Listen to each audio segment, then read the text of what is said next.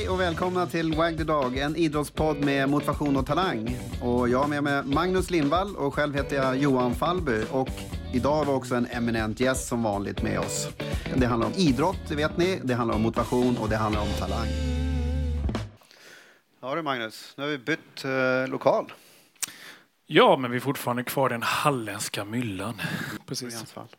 Här har brottsligt förflutet också. Jag har faktiskt varit i 2 omgångar och jobbat i klubben lite grann. Ja, man har stått där på läktaren och våndats både här nere. Vi är tillbaka till rötterna igen. Ja, det är härligt här. Vi gör vår andra livepodd. Jag vet inte vad vi ska säga om det. Vi börjar bli erfarna då. Andra perioden kan vi väl säga med tanke på dagens gäst. Och jag tycker det är extremt kul att vi har Maria Roth på plats här. Det är kul att vara här. Ja, och det är ju i en fotbollsarena, men det kommer gå bra det här ändå känns det som. Ja, men det känns så. Jag har ju ändå fina kopplingar till Halmstad. Ja, just det. Vad har du gjort i Halmstad då?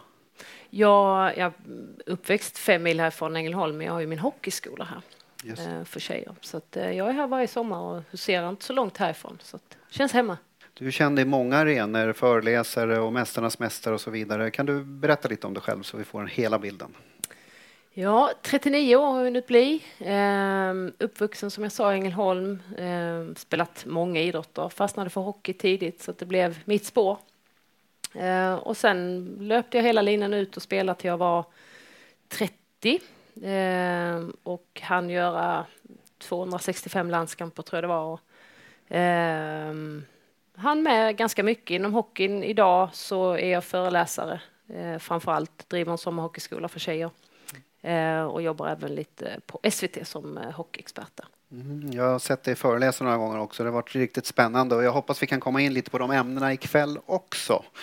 Lite om utanförskap, ledarskap, talangutveckling och din resa. Och, otroligt spännande. Så det ser jag mycket fram emot. Men först och främst, du har ju med en spaning också. Min spaning handlar egentligen om att få tjejer och killar, att de får utöva en idrott på lika villkor. Och där har jag spanat in Luleå Hockey som för ett antal år sedan satte sig ner och gjorde en strategi för framtiden. Då man egentligen kom fram till att för att vi ska bli en vinnande organisation så behöver vi ha in kvinnor och flickor i organisationen. Och det gjorde man. Man var ganska tydliga, eller väldigt tydliga med att sprida det här uppifrån styrelsens sätt. Att det är så här vi ska jobba i föreningen. Och nu såg man ju enorma frukter av det här arbetet. Och idag har man ett representationslag för damer, ett för herrar. Som man är väldigt stolta att visa upp. Båda två, det är en produkt. Alltså damerna har blivit en produkt. Det är inte någonting som någon har släpat in som man ska försöka hjälpa på vägen, utan de är en fullgående produkt som driver in pengar och framförallt ett enormt jag tror man dubblerade antalet fans med medlemsavgifter och sådär när man gick ut med det här och även ville ha in kvinnor. Så att det har hänt enormt mycket. Häromdagen slog man ju publikrekord med 6220 i SDHL. Och då kan man ju fundera på att inte det här är naturligt, alltså att det inte är en naturlig marknadsföringsdel. För man tänker som du säger, de är en bärande del i föreningen och de driver sin egen ekonomi men under ett paraply där man säkerligen hittar gemensamma vinster. Ja, det finns ju jättemycket att berätta om det här. Jag har ju grottat ner mig i det och för att förstå vad det är de har gjort. Och jag tycker att det är en bok man ska skriva nästan om det och säga så här. Ta det här underlaget och ni har ett vinnande koncept. Och det är häftigt att se för där får tjejerna lika mycket utrymme som pojkarna och helt plötsligt så kommer ganska mycket på köpet där sponsorer som är fantastiskt glada över det här och ger mer pengar och tycker att men nu står ni för någonting som även vi står för. Hockeyn som generellt kanske inte alltid har stått för allt det som företag idag med jämställdhetspolicy och liknande. Det är ju intressant.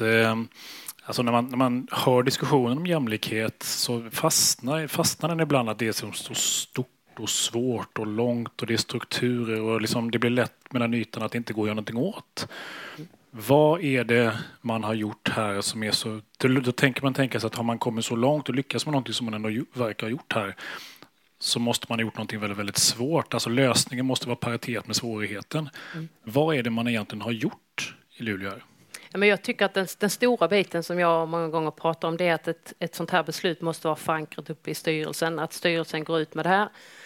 Och det blir som en röd tråd genom hela organisationen. Och de som var negativa i början, de finns inte kvar i föreningen. De har valt själva andra vägar. Så de man har kvar, de brinner för det här, de tror på det här. Och där tror jag många gånger det skiljer mellan föreningar. Att man faktiskt inte aktivt har fått ett beslut som föreningen tror på. I det här fallet så var det att sätta en vinnande väg. Och där såg man att kvinnor och flickor, vi har inte ens riktat någonting mot dem. Där har vi ju en potential som är större än vad vi någonsin har kunnat förstå. Och helt plötsligt så är bollen i rullning. Och, de har skapat ett drag där som jag tror att många föreningar skulle dra nytta av. Att inte se det som någonting som vi måste göra det för jämställdhetens skull. Utan de säger själva, de går inte i bräschen för någon jämställdhetssatsning här. Utan det är egentligen för att göra Luleå vinnande. Och det är det jag tycker är häftigt. Att det är en outnyttjad potential som man helt plötsligt börjar använda på rätt sätt. Där gäller ju A-laget. Har också sipprat ner så att en ungdomsverksamhet under det här som också ger garantier för framtiden för nya spelare som kommer fram. Ja, absolut. Man ser, man har ju en av de stora målen i föreningen, det är att flickor och pojkar ska på lika villkor få spela idrotten hockey. Att man behöver inte sätta någon slags stämpel på vad hockey är, utan hockey det är en idrott precis som fotboll eller som vilken annan. Och där ska både tjejer och killar få samma möjligheter till utveckling. Så man idag har ett väldigt brett ungdomsdeltagande med flickor och pojkar med. För man ser ju andra idrotter, alltså som fotbollen som man ofta hamnar i som den största idrotten, där det inte är på lika villkor. När man tänker då att de stora föreningarna i landet, de driver en pojkakademi, men det finns inte i samma motsvarighet en flickakademi då. Så att de får inte samma förutsättningar att börja med idrotten, och när de har börjat så får de inte samma förutsättningar med träningstider eller utbildning på tränare och så vidare. Är det här hela vägen igenom där i Luleå att man satsar på det sättet? Ja, man ser det som det är en potential på något sätt. För man såg att den största delen var egentligen, vad är det vi behöver göra? Jo, vi behöver öka intresset för Luleå hockey och framförallt Luleå, men även för sporten då. Och hur gör vi det? Jo, vi måste ha med alla på båten. Vi kan inte ha med hälften. Och det är det jag någonstans vill få ut till andra klubbar också. Att, som du nämner nu, man gör kanske vissa saker för flickor. Många föreningar gör inte alls saker för flickor. För att man tänker att killarna har alltid haft den här platsen. Ska vi bereda platserna? Men då inom hockeyn då säger man att vi behöver fler ishallar för det. Ja, men idag kanske det finns då 98% i den klubben är pojkar. Inte ska vi behöva mer istider för att flickorna ska få plats, utan det ska man väl kunna dela på ändå. Men man ser det kanske som ett problem på många ställen. Sen behöver vi fler ishallar. Men jag tycker inte att man ska stänga en sport, och där gör man man är en fantastisk föregångare där. Vad jag var inne och fiskade på innan, liksom att utan att undervärdera det de har gjort, för de har gjort något fantastiskt, så blir det lätt att andra klubbar tänker att de har säkerligen jobbat, de har haft 10 heltidsanställda forskare vid sidan av förankrat det 10-15 år. Ja, de har gjort ett stort jobb, men å andra sidan, det de har gjort är ju inte så krångligt egentligen. Jag tror det är viktigt att känna det, liksom att det inte är någonting som inte andra kan göra också. Med ganska små medel kan man åstadkomma väldigt, väldigt mycket, till och med när det är sånt där stort och fluffigt och jobbigt som struktur i organisationer. Det går gärna för det med ganska, jag säger inte att de har använt små medel, jag har ingen insikt, men det låter som att det är inte rocket science ändå. Nej, det är det inte. Ute på dagen. Nej, det är precis som du säger, för jag tror många, precis som du säger, tänker att det här är ett jätteproblem. Oj, hur ska vi lösa det här? Men det är inte det.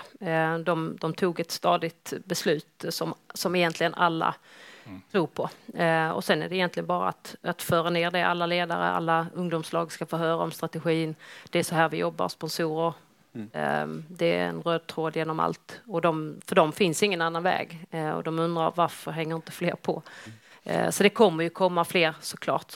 Det finns ju andra klubbar också, det är inte bara Luleå. Men jag tycker de har gått i bräschen, så att de är värda att lyfta. Och här har vi varit inne på tidigare i podden när det gäller organisation, om det då handlar om att utveckla duktiga spelare i framtiden och så vidare. Man måste ha genomgripande beslut där styrelserna står bakom, där det finns tydliga riktlinjer och som sedan följs upp och utvärderas och sedan utvecklas.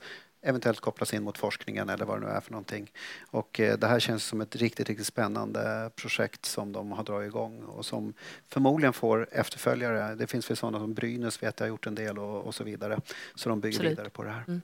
Jag tycker att om vi pratar om veckans kicks ibland så kan man väl säga att det här var veckans höjdare. Att det verkligen händer någonting och att det finns goda förebilder. Vi har haft AIK på besök här, deras ungdomsakademi i fotboll, som gör likadant för tjejer och killar nu i deras akademi, och de går också vidare mot en senare selektion och så vidare. Så att det dyker upp många bra exempel när man börjar lyfta på lite stenar. Jag tycker känns bra. Vad blir det här? Då blir det veckans ballongplockning.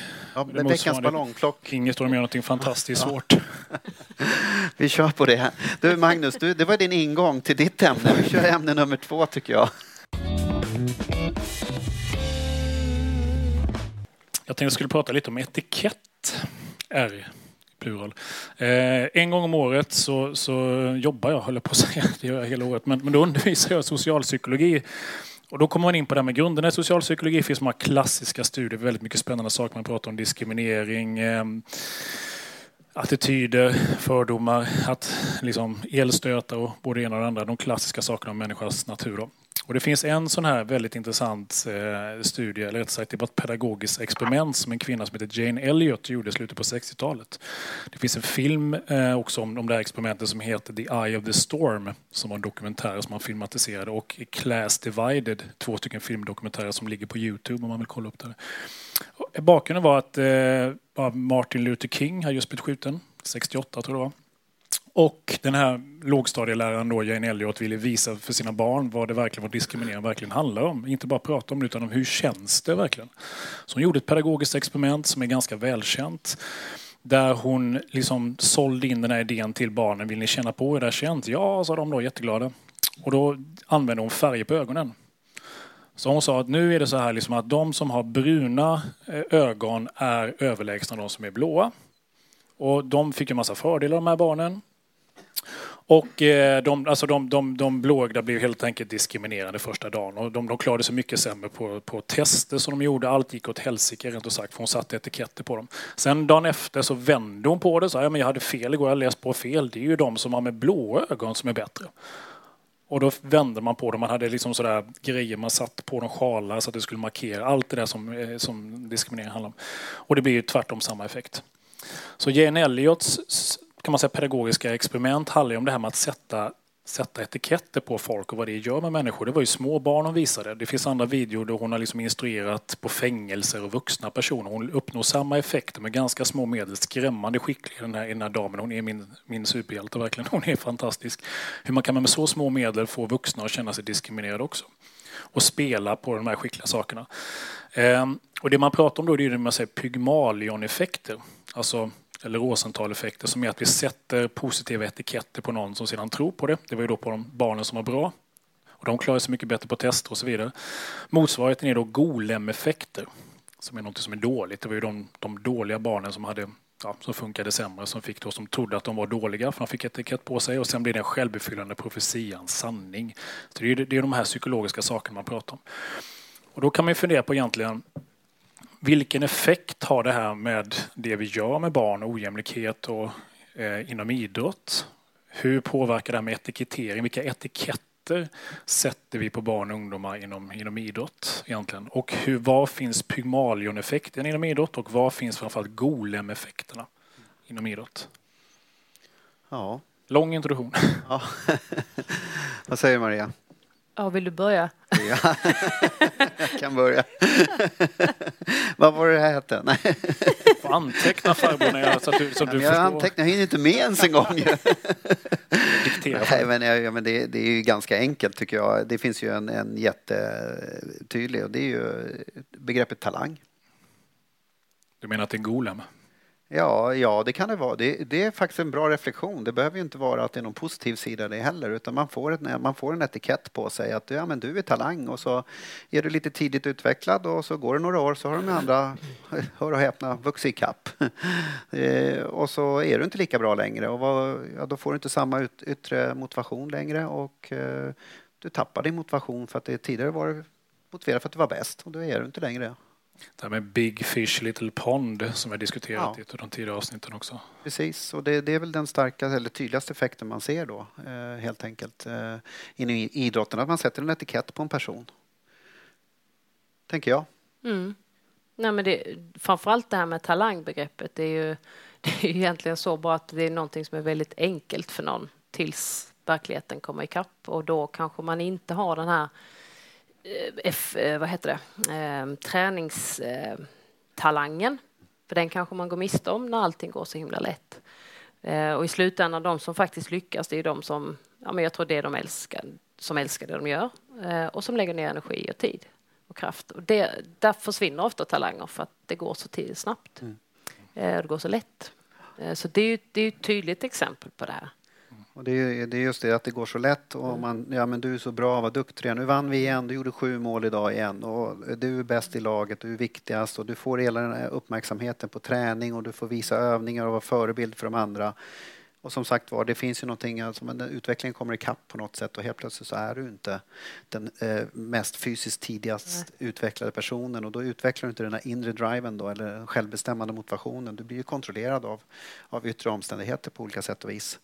Man ska ju komma ihåg någonting som Jane Elliott har exemplifierat och som stämmer för mycket av de här vi har pratat om i podden med de här bias, feltänken vi gör. Det här är ingenting som idioter gör eller folk som inte är utbildade eller vissa typer av människor. Det här är något som vi alla har väldigt, väldigt svårt för. Vi är väldigt sårbara för det. Vi sätter etiketter konstant för vi är funtade på det sättet. Vi är liksom inprintade genetiskt på det sättet. Vi har tendens att funka inom idrotten, utanför idrotten hela tiden. Och det här är jättesvårt och vi gör det hela tiden. Så att även om man känner till det så är det svårt liksom att hålla garden uppe.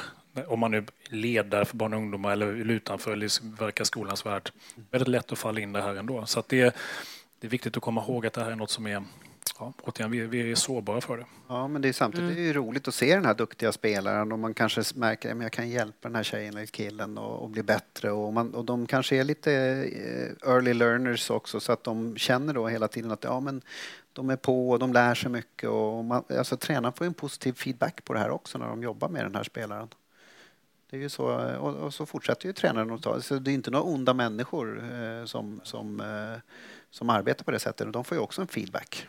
En övergripande reflektion när vi pratar om det här med pojkar och flickor och män och kvinnors rättigheter och liksom att kunna utföra idrott så tänker jag ju återigen Jane Elliott. Där har vi en grupp som har blå ögon och en grupp som har bruna ögon och får man höra hela tiden att man är lite mindre värda. Det är färre som är intresserade av det vi gör så klart att det kommer att sätta en impact på vad jag tycker om mig själv och vad vi tror på oss själva. Så är det. Och det behöver man inte återigen vara raketforskare utan det är sådana ganska enkla principer som ligger bakom det. Finns det någonting man kan göra åt det här? Vad tycker ni? Ja, sätta mindre. Men det är svårt. Jag tror nummer 1 är att vara medveten om dem. Att vi gör det hela tiden. Man kan sitta och tänka att jag har inga fördomar, jag sätter inte etiketter på folk, men alla gör det.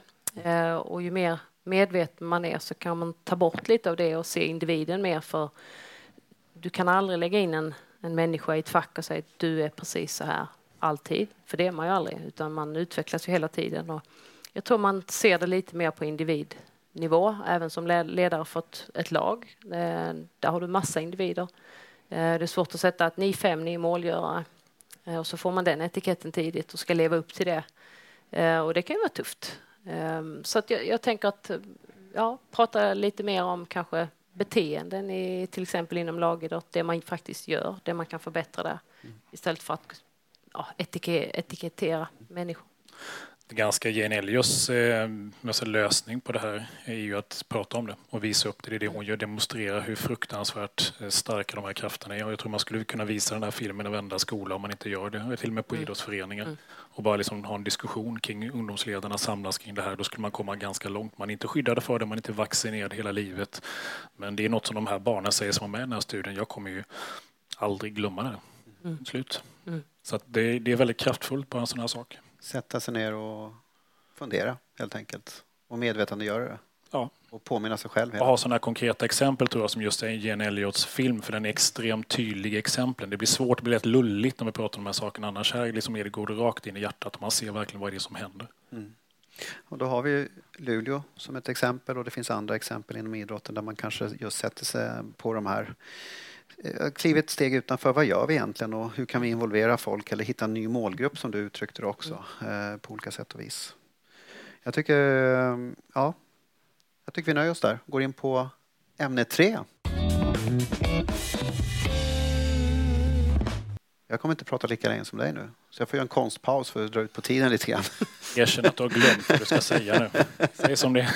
Nej, jag tänkte dra något exempel från när jag är ute och föreläser lite grann runt för i olika idrotter. Och jag tycker det är jättespännande att komma utanför fotbollen. Jag jobbar så mycket i fotbollen och kommer i kontakt mycket med hockey bland annat, men massor av andra idrotter. Och generellt så är det 2 saker som sticker ut när man pratar med olika idrotter och talangutveckling eller vad man nu vill kalla det för och träningsmiljöer och när ska man börja och hur lång tid tar det att bli bra och vad krävs det och så här saker. Och då är det 2 slutsatser jag drar utav det. Att det är att varje eller alla idrotter nästan utan undantag säger att våran idrott är den mest komplexa och mest svåra idrotten. Den är extrem. Det första. Och det andra är att man måste börja väldigt, väldigt tidigt i vår idrott. Annars så är det jättesvårt. Sen kan det variera. En del kanske upp i 13-14 men en hel del är nere i 5, 6, 7, 8 år. Liksom, att man måste komma i kontakt med det väldigt, väldigt tidigt. Och då är min fråga helt enkelt, för tittar man på forskningen så är det ju faktiskt så att varje idrott har ju sin utmaning och ska man komma upp på en hög nivå så kräver det enormt mycket. Sen är det olika konkurrens i olika idrotter. Fotboll, basket, några idrotter till är ju väldigt globala. Medan andra är mindre konkurrens i. Men att man också överdriver tiden man måste lägga ner och att man måste börja så himla tidigt för att lyckas med det här. Det är liksom, så är det. Att man ska vara 6 år när man ska börja med idrott och om man ska bli någonting. Studierna visar andra saker och oftast flera år senare att det räcker. Hur kommer det sig att det är så här? Varför komplicerar vi saker så mycket? Är inte det tillbaka till de här gamla spöktankarna man har att det är så väldigt viktigt med tid, antal timmar, kvantiteten i någonting vi gör blir så väldigt viktigt. Att det är det man pratar om och det finns en magkänsla för att det där. Och då blir det per definition så att då måste man ju börja tidigt. Varför alla tycker att det är så komplext? Det vore ju ganska märkligt om någon skulle säga att alla andra idrotter de är svåra men vår sport den är inte så svår. Man ska bara hålla en liten klubba. Ska man träffa en liten ful boll och slå den jättelångt rakt ner i ett hål. Det är ju lätt, men det andra det har jag full respekt för. Det är inte många som säger så. Nej. Och sen finns det ju mycket kunskap som man inte känner till om man inte vet om idrotten. Det kan ju se löjligt ut i bordtennis till exempel när man går fram och så en kort serve som är bara 8 centimeter från nätet och så lägger de den rakt ner i nätet för att det är så mycket underskruv i den.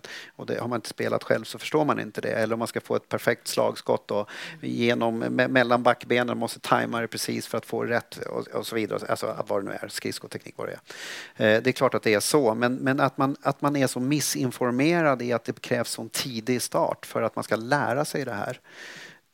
Det förvånar mig och att man överdriver det betydelsen också. Det finns en jättebra studie, Güdlich 2007, som just beskriver när började du träna i din idrott? Och de är OS-deltagare, de frågar i Sydney var det de frågar idrottarna. Och man ser då att snittåldern för basket är, alltså de flesta, jag tror det är 66% eller om det är till och med ännu mer av basketspelarna har börjat efter 10 års ålder att spela basket och så är de med i OS. Och det där upprepas i de flesta idrotter. Sen finns det sådana med sån kultur som simning där man börjar tidigt och då diskuterar man, men det kan vara så att man börjar i simskola och sen övergår det någonstans till teknikträning och det är lite svårt att avgöra vad som är träning och vad som är simskolan och så, vad som är rolig lek och så vidare. Men de säger ju istället att vi måste göra x antal 1000 meter för att överhuvudtaget bli någonting. Så den här överdriften finns någonstans och jag skulle vilja komma åt det på något sätt för att det är ju faktiskt skoj, man kan leka, man kan göra mycket saker på vägen. Och de här stämpeln måste bort att det är så komplicerat för ibland gör man det för svårt. Nej, men jag håller helt med dig. Jag tycker att den debatten har blivit lite för mycket mycket snack om just timmar och hur tidigt man ska börja och man ska ta bort andra idrotter och sådär. För jag kan ju bara gå till mig själv någonstans och de jag har pratat med om vad mycket handlar om som ung var ju att testa massa olika idrotter. Och att liksom, det här spontanidrott, att leka ute, det händer ju inte idag. Jag ser knappt några ungar ute. Och det är synd, det är jättesynd. För att för mig så var det där jag byggde någon typ av, jag tror min kärlek till idrotten började absolut där. Jag var ute varenda ledig sekund och där fick jag ju träning utan att tänka att det här är ju, jag tänkte ju aldrig tanken att det här är träning. Men det är ju den bästa träningen. Jag hade ju tusentals timmar som jag hade lagt ihop bara på att vara ute och leka. Och den i sin tur, den kärleken har ju liksom burit med mig och därför har jag kunnat lägga ner så mycket tid när jag kom högre upp på åldrarna. Men jag tänker bara rent sannolikt om du börjar vid 5-6 och du kör alla de här timmarna, ja men när du är 13 så då är du slut liksom. Det går, i mitt huvud går det inte ihop hur man kan börja så tidigt och utesluta andra idrotter. Du måste lägga in alla de här timmarna, för att tappar du kärleken liksom till din idrott så kommer du aldrig vara den som står där sist. Och det finns kanske vissa exempel på sådana här övermänniskor som man kan tycka att, men hur funkar det egentligen? Ja, det funkar för dig, men det funkar inte för de andra 999. Så att, tyvärr har det gått lite fel där, tror jag. Och en annan reflektion i det här också, det är att träningsmetoder är bättre, man äter på ett mer korrekt sätt, rehab eller preventivt arbete mot skador är bättre, allting är bättre. Alla genomsnittsåldrar i princip på den bästa i världen ökar.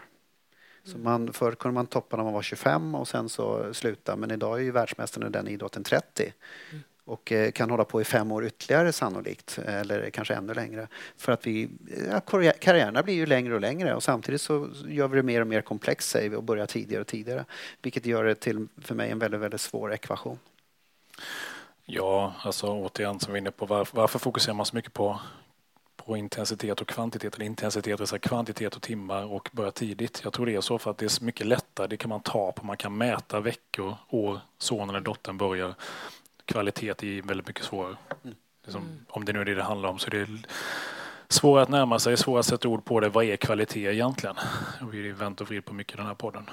Också någonting vi kanske behöver upplysa om är just det här att det är roligt, och vi kommer att lära oss det, och det finns utmaningar i alla idrotter, annars hade det inte varit just en utmaning att bli bra, då hade alla blivit bra. Så, men kanske tona ner det lite och sen sätta sig ner och reflektera igen då. Varför slutar vi alltid med den kommentaren? För liksom, vi landar utbildning, reflektion, liksom. Det är en ganska kort podd. Men jag tycker vi går vidare. Jamie hoppar här nu snart, så att vi går vidare. Vi stänger ämne 3. Glöm inte att följa oss på #WagTheDogPod.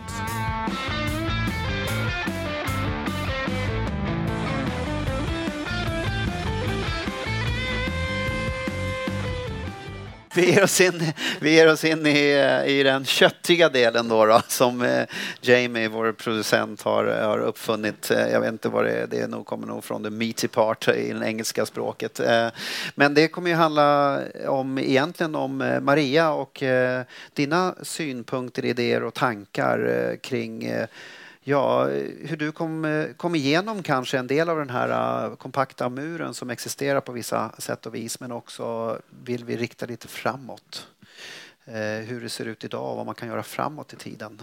Men om du börjar med, vad drev dig när du inledde din karriär?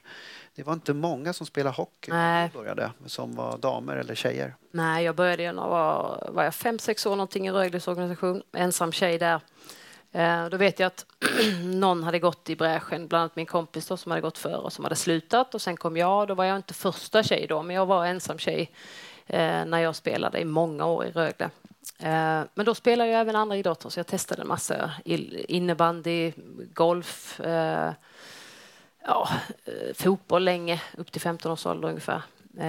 Så hockey var en naturlig del, uppväxt precis vid ishallen. Så jag fastnade liksom alltid i hockey. Jag föll tillbaka till hockeyn hela tiden. Det var alltid den som var roligast och bäst och sådär.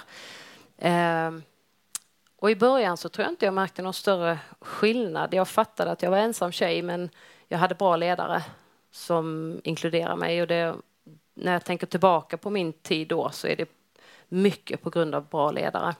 Att jag höll mig kvar, för att det var jag kan tänka mig att det klimatet då borde ju ha varit sämre än vad det är idag, för att man är mer upplyst. Hockeyn är ju mycket mer öppen idag än vad det var då. Men sen när jag kom upp i åldrarna så insåg jag att det finns ju landslag, det finns senare, det finns college, det finns något annat att sikta på. För att jag kände att för att klara mig igenom så var jag nästan tvungen att sätta upp mål hela tiden. För att jag hade ju ingen självklar väg. Och det är väl kanske det som är när man är ensam tjej i idrott, att det finns ingen utstakad väg, för att vägen finns inte. Du får göra den själv. Och då var jag tvungen att sätta upp mål för varför jag la ner all den här tiden. som jag höll på med.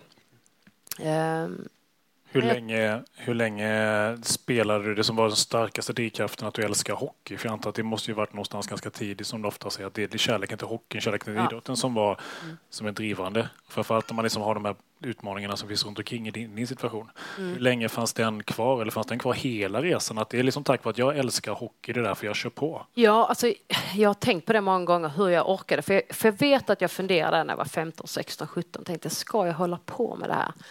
Då var jag ju verkligen så här ensam tjej, spelade Jonstorp på Helsingborg efter Rögle då. Och det var inga elitsatsande, utan det var lite så här, vissa kom och gick och vissa var, alltså man åkte iväg och sköt slagskott, ni vet, när man hade samling. Jag tänkte, vad är det här? Jag vill ju någonstans. Och jag var i en, men det var en lite tuffare miljö så. Och jag funderade många gånger, jag frågade mig själv, ska jag verkligen göra det här? Men svaret kom liksom alltid att, ja men det ska jag, för det finns något längre fram. Och sen tror jag också jag fick höra mycket, inte jag direkt, killarna var väldigt okej med att jag var med. Förutom de som var, det var alltid några som var väldigt osäkra när det var en tjej. Jag tror att deras tanke var mycket att hur ska jag ses nu när det är en tjej med i laget? Ses jag som mindre duktig då, eller händer det någonting med min manlighet? Ni vet, det var någonting som hände med de killarna. De som var trygga i sig själva, de körde bara på. De tyckte att Maria är här för att kämpa och bli duktig och allt det där. Så hon kan vara med. Det är inget hot liksom. Men sen fick vi också höra folk på läktarna som många gånger pratade om att varför ska en tjej ta en plats från en kille? Och det här fick jag ju höra via omvägar då. Och det blev någonstans en drivkraft i mig att jag ska liksom bevisa mig på något sätt. Eller jag ska fram här. Jag har rätt att vara här för jag älskade hockey. Och hade jag inte haft den liksom, kärleken till min idrott så hade jag nog inte pallat. Men återigen tillbaka till bra ledarskap där jag blev inkluderad för att vi tog bort många hinder bara genom att låt mig få vara en i gruppen, varken mer eller mindre, bara vara med. Det var det från början, för du sa det just att du fastnade i starten var ju 5-6 fantastisk ledare. En som jag kommer ihåg väldigt tydligt, Mats Lundblad, som gick bort för lite kort sedan. Han var fantastisk på det. Han skrattade och skämtade med alla. Han var en sån här god gubbe. Där man fick vara med. Alltså, varken mer eller mindre. Och det återkom jag till mycket. För jag kände mig som en del i gruppen. Och det hade jag inte haft det. För att när man känner sig utanför. Då är min känsla var i fall som jag kände under vissa perioder. Då börjar man ifrågasätta. Ska jag vara här eller inte? Ska jag göra något annat där jag är inkluderad? Jag testade ju innebandy och sådär. Där hade vi hela tjejlaget. Det var ju mycket roligare rent socialt. Men hockeyn gav mig någonting annat. Det var där jag var. Jag tyckte att jag hade mest kul. Och det hade jag med mig också. För att det var ju den som gjorde att jag orkade träna så mycket som jag gjorde. Utan den hade jag aldrig orkat. Nej. Men hur länge upp i åldrarna kände du att du hängde med grabbarna också och spelade och att du var minst lika bra och så vidare? För att det hände ju någonting i puberteten. Absolut, jag var upp till 13-14 års ålder där när vi började 7:an eller 8:an. Då tog jag ett beslut att sluta med fotbollen. Och då vet jag också att Rögle på den tiden, de hade en ganska tydlig linje när man blev 13-14 där, då skulle man välja sin idrott i princip. Och det blev ganska mycket satsning på mer ett lag än det andra laget. Och i samband med det så var det många av de vännerna som jag hade i laget som gick till grannklubben. Och då kände jag att där hänger jag på. För att mycket handlar ju också om att ha kul. Långt upp i åldrarna. Att man känner att det ska bli kul att gå till träningen. Med just vännerna där. Så att där kände jag att Rögle, där har jag inte riktigt min plats. Just med tanke också på de här kommentarerna man många gånger fick. Att ska en tjej verkligen ta en plats från en kille som sen kan bli någonting? Men alltså, vad är det ändå att du var liksom inkvoterad på något sätt? Att du hade tagit en plats oförtjänt? Alltså jag försöker liksom bara tänka en kommentar från läktaren. Och det låg någonting sånt bakom att hon är inte värd det. För jag menar, hade de tyckt att hon är ju så jäkla bra. Ja, det är en bra fråga. Och varför de funderade så, jag vet inte. Jag har bara väldigt mycket... Jag har ju drivit en hockeyskola idag, jag kan berätta mer om det sen. Men där föräldrar många gånger har mer åsikter om barnen. Barnen, så länge de har kul och är inkluderade så känner de att det här med hockey är ju skitkul. Det här vill jag tillbaka till. Men lika så var det förr, tror jag. Det har väl kanske funnits i alla tider att föräldrar många gånger är mer engagerade kanske till och med än sina barn. Och därför, det kom nog av att på den tiden jag var ensam tjej. De visste ju någonstans tidigare, eller de visste av historiskt sett att tjejen kan inte vara med hela vägen upp.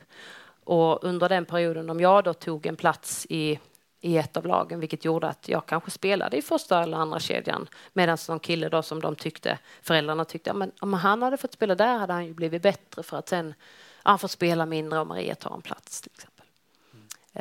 Så att men det triggade mig också. Det är dumt att säga egentligen för att jag vill inte att unga tjejer idag ska känna det där att det ska bli någon slags kämpaglöd. Men om jag tänker tillbaka faktiskt så har det ändå varit en del i det att jag ger mig rätt förutsättningar så ska jag också bli någonting då om du inte tror att jag kan bli någonting. Sen är det inte det som har varit min drivkraft. Det har ju varit det här kärleken till idrotten faktiskt att kunna, hur bra kan jag bli? Ja, för det tänker jag också. Vad känner man när man om du redan från början känner dig lite utanför och inte får med 100% och så kommer det såna här kommentarer. Vad känner du inombords? Men det är svårt att sätta ord på för att när man är jag var ju inkluderad, det var en del, men jag fick ju de här frågorna, ni vet, om man då är ensam i en grupp, man blir ju den udda fågeln oavsett, du kan liksom inte göra på något annat sätt än att bara vara med och vetskapen om att folk, de tycker att det är konstigt att det är en tjej som spelar. På den tiden var det. Åtminstone i södra Sverige. Det var ganska få tjejer som spelade. Så att det handlar ju egentligen bara om att lära sig att men det är så här. Folk tycker att det är konstigt. Jag tycker inte det. Jag frågade många gånger varför spelar inte fler tjejer hockey? Det är en fantastisk idrott i sig. Så att... Men det måste vara jobbigt känslomässigt om man ändå tänker på det att få de här kommentarerna. Jo, men det var det. Kände du att du stod ensam då eller var fick du stödet ifrån? Jag hade ju jättemycket stöd av mina föräldrar såklart. Ja. Men också av de här ledarna som jag hade som jag vet att jag kommer liksom, mina tankar om dem är att de var bra. De hade mig som en i gruppen även om inte jag alltid satt och bytte om med killarna. Det var ett sånt här problem som var jättestort i början att men vi måste hitta ett omklädningsrum till Maria och jag sa efter flera gånger där på roadtrips och sådär, de sprang runt och letat omklädningsrum och sa men kan inte jag bara få byta om med killarna? Kolla med dem, är det okej? Och för dem var jag ju en del av laget så att, men det är inga problem. Jag sa jag är snabb, jag duschar och sen kan grabbarna gå in och jag ut.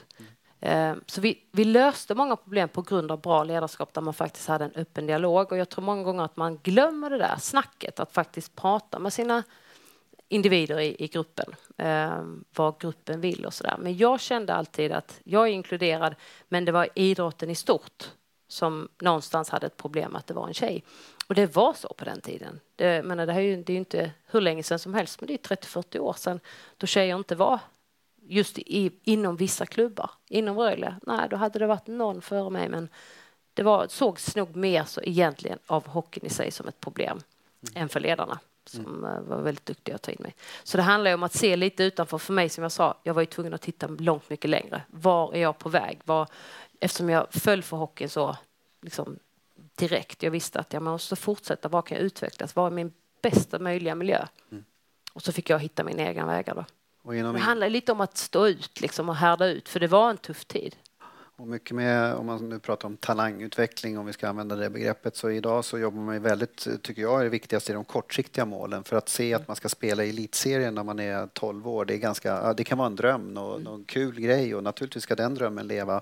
Men det är ju faktiskt vad man gör nästa månad och nästa halvår som är det, eller nästa vecka som är det viktiga hela tiden. Men här sitter du då och ser någonting, men det här måste jag vänta på i år innan min belöning, min stora belöning kommer. Hur hanterar du det? Ja, men för mig, för att göra det liksom någonstans uthärdligt där. Jag hade jättemånga bra lagkamrater så det är inget dumt om dem utan det är bara en tuff... Liksom, hockeyn är en tuff värld för tjejer tror jag. Fortfarande i många klubbar. Sen har många klubbar som vi pratat om innan gjort det jättebra, förändrat till det bättre. Men för mig då som inte hade någon klar väg, jag var ju tvungen att bara se framåt och någonstans lite härda ut men att se till nästa träning. Varför åka till träning? Jo, men det är för att nå mitt mål längre fram. Och sen, det var inte så, jag hade ju kompisar i lagen och sådär så att det var ju en del av en gemenskap men jag hade ju kunnat få en betydligt bättre gemenskap någon annanstans. Men jag valde för att jag gillade hockeyn så mycket. Så det här med att man måste ha in så många timmar och sådär utan kärleken. Jag fattar inte det. Det är helt omöjligt för mig i längden att orka. För att i slutändan så är det ju inte talangen som levererar, utan det är ju arbetsinsatsen alltid. Jag var ju med på, när vi var på Mästarna så pratade vi mycket om det här, Mästarnas mästare, just om vad det är som har tagit en till den yttersta toppen i sin elit, eller i sin idrott. Och då nästan övergripande alla sa att de hade själva fått välja sporten. Ingen hade pushat dem, alltså föräldrar som har stått och man själv fått välja hela grejen. Och man hade tränat väldigt mycket. Alltså man har alltid varit den som har stannat kvar lite extra. För att man hade den här inre drivet. Och det drivet, det kan man inte få av bara genom att någon säger åt en att det är bra om du går och tränar idag. Fast jag egentligen inte vill. Det måste komma inifrån. Och det är det man får någonstans, tänker jag, av bara egentligen utöva idrott för att man tycker det är kul. Testa olika idrotter. Låta barn få göra det. Och där har vi har ett par poddar på lager här nu som när Jean Coté som är ledande forskaren i världen på det här som pratar just om deliberate play. Den medvetna leken, idrottsleken som en viktig del i att bygga upp den inre motivationen, och det är precis det här som jag känner igen också från dig här nu men från alla andra, höll jag på att säga, eller väldigt många av dem som jag har stött på genom åren som har blivit duktiga, för den kärleken måste finnas där.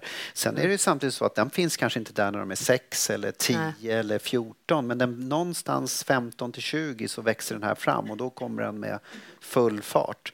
Och den kopplar jag också, jag tycker det är så underbart att höra också det du säger, men jag har en ledare, eller jag har flera ledare som var så varma, de var så bra mot mig och mot laget, och de fanns där och byggde den här, du nämnde Mats Lundblad där, som byggde någonting som det finns kvar.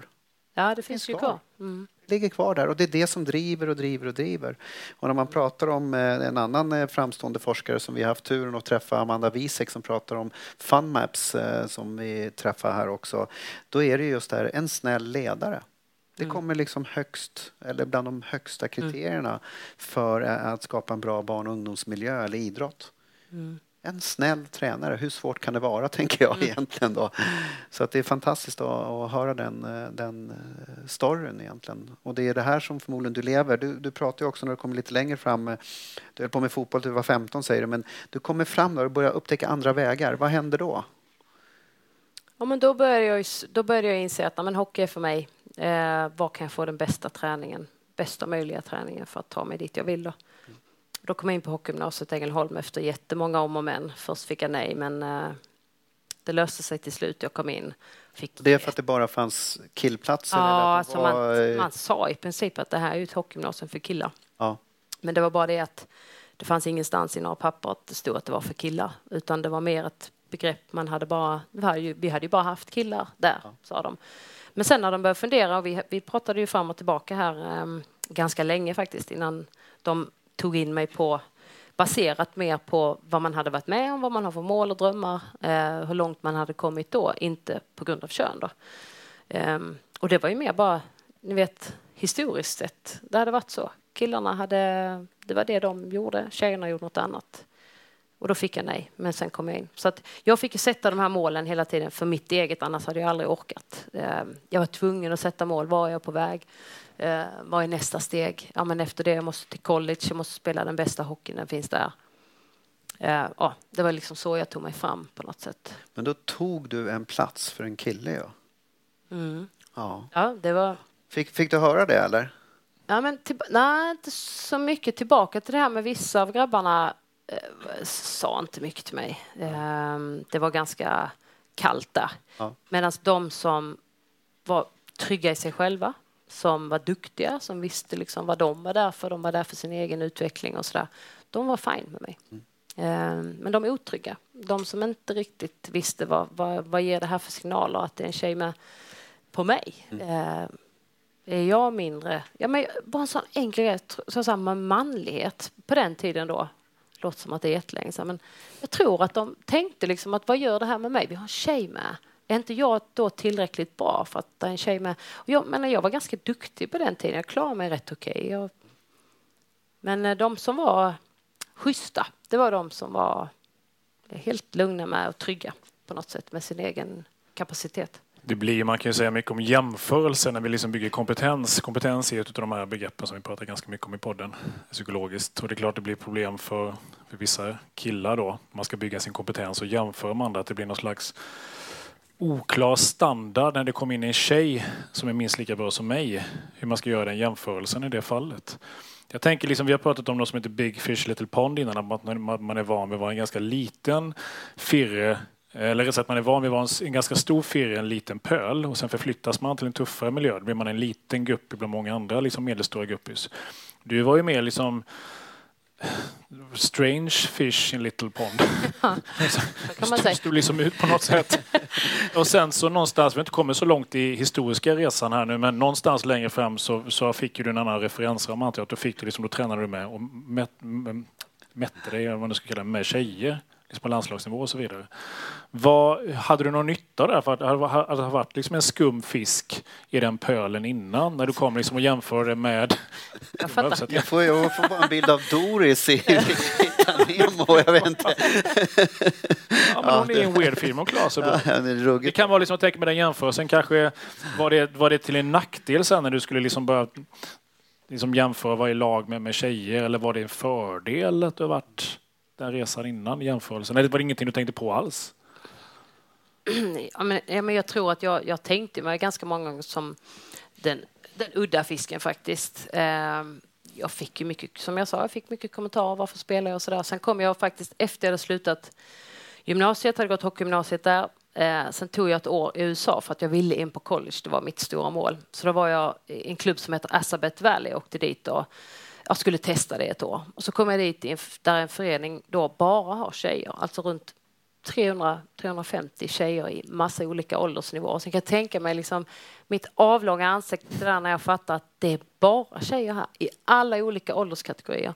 Jag fattade ju inte det först. Jag tänkte det är inte möjligt. Liksom. Jag kom ifrån min egen lilla gryta där jag var ensam till det här då. Så att redan då började jag ju smila lite mer. Jag tänkte, här har jag kommit rätt här. Liksom, det finns massa tjejer som gillar det här. Och sen dessutom nästa steg då på college där det var fantastiska spelare med. Där jag fick mäta mig med några av världens bästa spelare direkt. Så att jag tror att det gynnade mig, för jag blev ju stark i mig själv, trygg i mig själv någonstans. Jag hade kommit in där på egna meriter och fick fantastiskt bra träning, som jag sa, Stefan Bergqvist där. Så jag var ju förberedd. Men till det positiva när jag kom dit och upptäckte att så här kan det också se ut. Och där sätter väl OS-bragden lite grann, tycker jag, i perspektiv också. 300 spelare på ett college. Mm. Och det är väl ungefär vad det finns damspelare i hela Sverige. Förlåt, det var innan jag kom till college, så var det var en vanlig klubb. Helt vanlig klubb. Ja, du förstår. Sen kom jag till college. Och då, college är speciellt också, för där har man gjort så, sen 72 så kom Title IX, vilket är en lag i USA som innebär att du får inte lov att diskriminera dem på grund av kön. Så då delade man 50-50 på alla pengar som kom in, alltså statliga medel till skolorna. Tidigare hade man valt att lägga 95% på männen. Mm. Nu kom det en lag som sa 50-50. Och i och med det, några år senare när jag kom dit, då 99, då insåg jag ju också att jag får min utbildning betald mycket baserat på just den här lagen. Och det tar jag tillbaka till Sverige också ibland. Kan man inte göra någonting med det? För att när det handlar om barn så tycker jag att det ska inte vara någon skillnad. Men jag tror ni kan siffrorna bättre där. Väldigt mycket mer pengar går till pojkars utveckling. Och där har man gjort någonting riktigt, riktigt bra. Som är liksom statliga pengar. Då är det 50-50. Och då blir det en förändring också. Och då blir det en jätteförändring. Återigen den här strukturen som måste till. Ja, exakt. För att få till en förändring. Jag försöker se liksom den här bilden av den här ganska, du får ju förta det för vad det är nu blir det säkert klantigt här, men den här stora fiskhuvudet Doris som är väldigt udda i pölen men som är ganska stor, klarar det bra. Ja. Så sticker du över till staterna och så bara, jävlar. Och så hamnar du från den här lilla söta badbaljan till någon slags jättepöl. Det är bara liksom, det är massa Dorisar som bara är till och med större än vad du är, flera. Jag såg också, jämförelsen måste ju varit jättespännande att kunna klara av den och säga, okej, här gäller det att tugga upp, här är det motstånd liksom, fast inspirerande samtidigt. Ja, men det var ju extremt inspirerande. Jag tror jag sa det när jag kom till USA första gången och insåg att men shit, här är ju mycket tjejer som spelar hockey alltså. De har ju lika många tjejer där som vi har herrar i Sverige då, herrar och pojkar som spelar. Så, Och idag är det en av de absolut största växande sporterna. Det är flickhockey borta i USA och Kanada. Det går framåt med raketfart och det finns ju olika anledningar till att det är så. Mycket på grund av media. Man behöver inte gå in på det nu, men när jag kom dit så insåg jag ju att men herregud, vad är det för liten pöl jag har varit i? Precis som du säger. Nu kommer jag till ett liksom hav av massa olika nationaliteter med duktiga spelare som jag fick jämföra mig med. Du kände aldrig liten på det här havet? Det var bara kul. Det var fantastiskt kul. Inspirerande. Det var ju det som gav mig fortsatt kraft någonstans. Att jag hade sparat mig så länge. Ni vet, jag hade liksom längtat till den platsen där man får vara normal. Liksom. Jag vill bara spela min idrott. Inte vara den här som får en intervju varje år. Varför spelar du hockey? Men det är ju självklarhet varför jag spelar hockey. Jag tänkte varför spelar inte fler hockey? Var ju alltid min fråga. Varför ska ni skriva en artikel i år igen? Ni skrev en förra året. Så gå från det till att liksom vara en bland en massa. Det var skitbra, rent ut sagt. Det var det jag behövde och det som gav mig en enorm push framåt också. Att bli så pass bra jag blev i slutet. Det var på grund av min college-tid med Shannon Miller som tränare. Otroligt duktig, bästa tränaren jag haft. Mm. Och nu är vi framme. Sen tar din seniorkarriär vid och den känner man ju till ganska väl egentligen då. Där du har blivit en av giganterna inom damishockeyn i Sverige och i världen på något sätt. Det jag funderar på, om vi vrider tillbaka lite grann då. Vad skulle du, när du sitter här idag med den fina erfarenhet och den glöd du har för damhockeyn eller idrotten överhuvudtaget. Vad är det du skulle ge för råd till de här ledarna som står med nästa generation där vissa kan känna sig utanför och vissa har liksom en gräddfil in, eller en naturlig väg in och så. Vad är viktigt för en ledare att tänka på där? Ja, men en ledare har ett jätteansvar. Det är ett stort ansvar en ledare att ta på sig genom att framförallt de här lagidrotterna där de är många. Det är svårt att se alla, men det enklaste man kan göra som ledare är att se varje elev när de kommer, eller idrottare när de kommer till sin aktivitet. Jag tror livet går så fort idag. Det är så mycket att tänka på, det är så mycket man ska hinna med. Att man ibland kan glömma det allra enklaste man kan göra genom att bara titta någon i ögonen och säga hej Lisa, hur mår du idag? Eller gick testet bra? Helt plötsligt så blir man sedd. Det är det enda och första som barn behöver. Missar man det, att man tar gruppen för en grupp och inte pratar till alla någon gång. Det är så lite som behövs. För att gör man det, då känner de sig sedda. Och då har man plötsligt kul. Sen dessutom som ledare så måste man ju... Jag pushar ju mycket för det, att göra sina träningar roliga. För om det är någonting man vet så är det ju att barn är ganska ombytliga. Har jag inte kul där så säger man till föräldrarna, jag vill prova något annat. Det var inte roligt. Jag vill inte stå och passa bollen i en timme. För det var inte kul. Som blanda in barnen mer. Vad vill vi göra? Vad är vi här för? Att ha kul. Förhoppningsvis kommer alla barn att säga det. Jag skulle tro att alla kommer att... Det är liksom ett av de viktigaste, som du sa tidigare, att ledaren är snäll. Ja, snäll och att göra träningen rolig. Då kommer fler barn att stanna inom den idrotten. För det är så lite som krävs, det här med att se någon. Och det är en av de pusselbitarna som jag pushar på allra mest på min egen hockeyskola varje år. Att man ska kunna barnens namn. Just för att kunna säga hej Stina. Och då blir man sedd och så tänker man, shit, någon har sett mig idag. Bara, det kanske är den enda som har sett dig på riktigt en dag. Så idrotten har liksom, det är så lite som krävs där. Och då gäller naturligtvis även Doris då, som kanske inte är den bästa i gruppen eller den mest framträdande eller den som... gör ingen skillnad på... Alltså alla måste bli sedda oberoende av... Du kanske inte hinner med att träffa alla varje dag, men du kan åka förbi och knacka någon på axeln och säga, hur är läget idag? Det tar inte så lång tid. Nej. Men då gäller det alla, att man inte pratar med bara de bästa. Varför skulle man göra det? Barn idrottar för att det är kul. Och det är inte de bästa vid 11 års ålder som kommer att bli proffs när de är 25. Det går ju inte så. Nej, och det vi pratar om ofta, vi landar ju där att det ska vara kul. Ja. Men som Johan nämnde när vi hade Amanda Wiesek som har faktiskt forskat på det, istället för bara slänga upp att det ska vara kul, för kul kan vara så väldigt mycket. Så listar man det här, då kommer ju det oftast fram bakvägen. Ja, men det är ju kul att vinna. Då är det viktigt att vinna och tävla sådär. På den här listan så kommer det ju fruktansvärt långt ner. Ja. Det är liksom inte det när man verkligen tittar noggrannare på det här och systematiskt tittar på vad försöker fånga in vad kul är. Så är inte det bara själva just att vinna på det sättet och tävla i den meningen, utan det är helt andra värden då det här med liksom gruppen och att känna den här tillhörigheten inom den teorin. Vi pratar mycket om self-determination theory, så just tillhörighet som du pratar om att känna sig bekräftad är ju en extremt, kanske i vissa fall underskattad behov som idrotten är väldigt skicklig på att kunna liksom tillfredsställa i sina bästa världar, eller väldigt bra på att kunna hämma den behovet i vissa andra miljöer. Känna liksom för folk att känna sig att man inte tillhör gruppen, att man är utanför. Det är något som får ganska tunga konsekvenser. Vi har pratat lite om idrotter som har lyckats tidigare och du fyller på med några viktiga råd här alltså, som jag vill understryka också. Se varje idrottare, vet något. Du sa så här, men hur gick det på provet? Eller så. Du ska veta någonting om varje idrottare.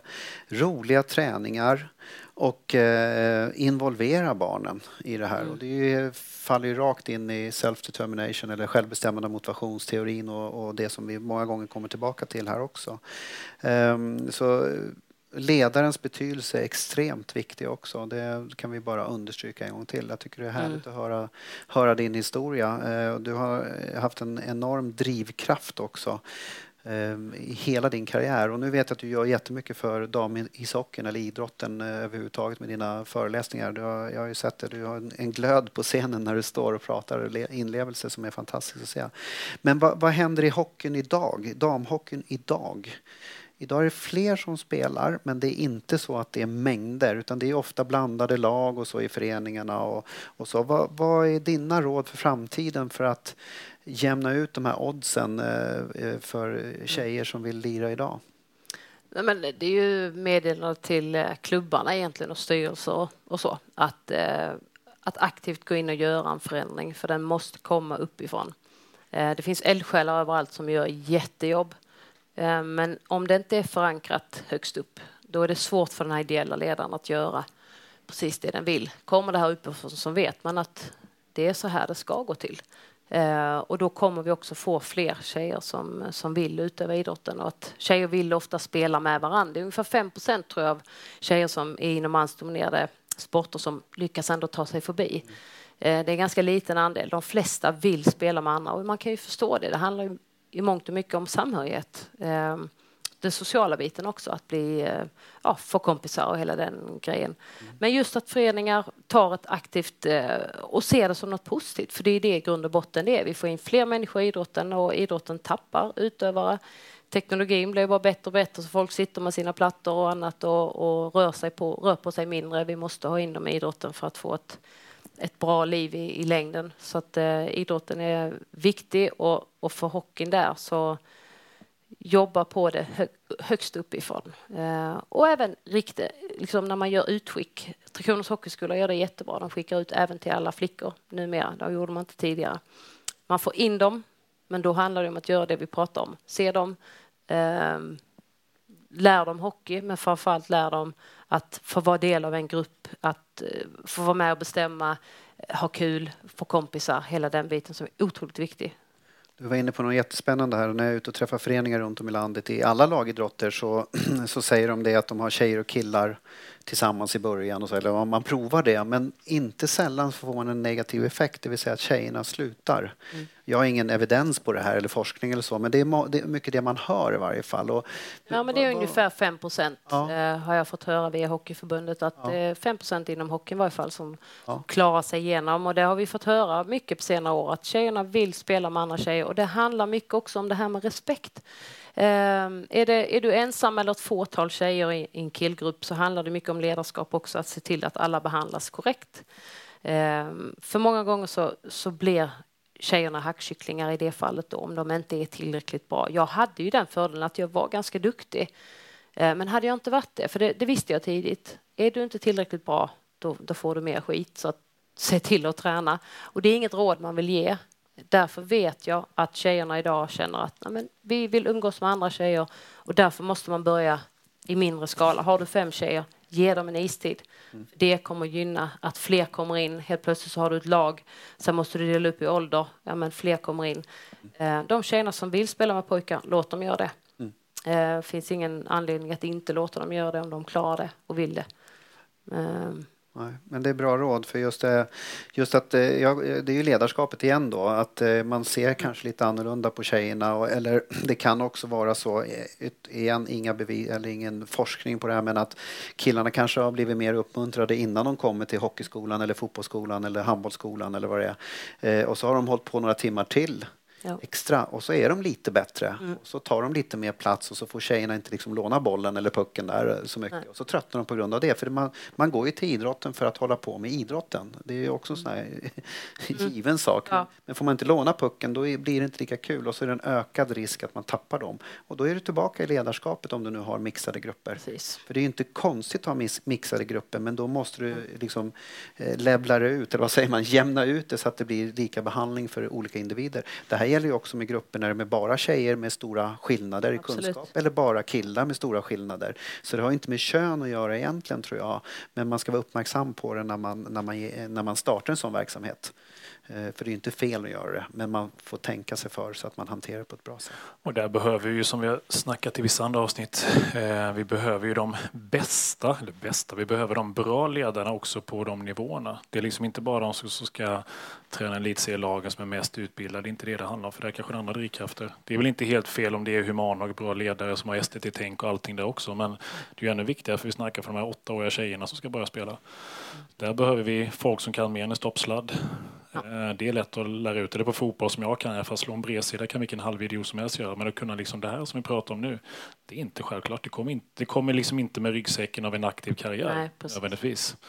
Så det är samma sak här i hockeyn. Och det händer ju mycket spännande i hockeyn. Det finns ju anledning att ha tilltro till framtiden, tror jag. Där skulle vi kunna sitta och prata om hur länge som helst. Och jag tycker du har många spännande synpunkter och idéer. Men nu, jag vet ju att du har ju din hockeyskola, du har nämnt det några gånger. Nu när du får in alla tjejerna här till hockeyskolan, vad är det som är de viktigaste bitarna där just för att jobba med de här sakerna vi har pratat om ikväll? Ja, men jag ser som en viktigaste uppgift att se tjejerna, att vara en inspirationskälla för dem, berätta för dem min väg, vad som funkade för mig, motivera dem, ge dem roliga träningar, ge dem lagkamrater, inspiration att träffas och prata om vad som händer i deras liv, vad är de på vägar. Men vi kanske, jag har otaliga exempel på de hittar kompisar och där i också hittar man en samhörighet inom sin idrott. Och det är en del som inte jag rår alls för, utan den händer bara. Många av de här tjejerna är ju ensamma. Fortfarande, jag hade en handuppräckning förra sommaren och frågade hur många som faktiskt bara spelar med pojkar. Det var betydligt fler än jag trodde. Men idag är det betydligt vanligare också att de har rena tjejlag. Det fanns ju knappt på min tid som Stockholm på ett par ställen, tror jag. Eller lite så här, spridda skurar i Sverige. Men idag är det ju betydligt vanligare. Så att framförallt största grejen är att de ska bli sedda. Och få inspiration och motivation att fortsätta. Jag tycker det låter helt fantastiskt. Får välkomna många tjejer till hockeyskolan i sommar här i Halmstad. Och jag är övertygad om att vi ses och hörs snart igen. Jättestort tack för att du kom hit ikväll. Tack snälla. Tack.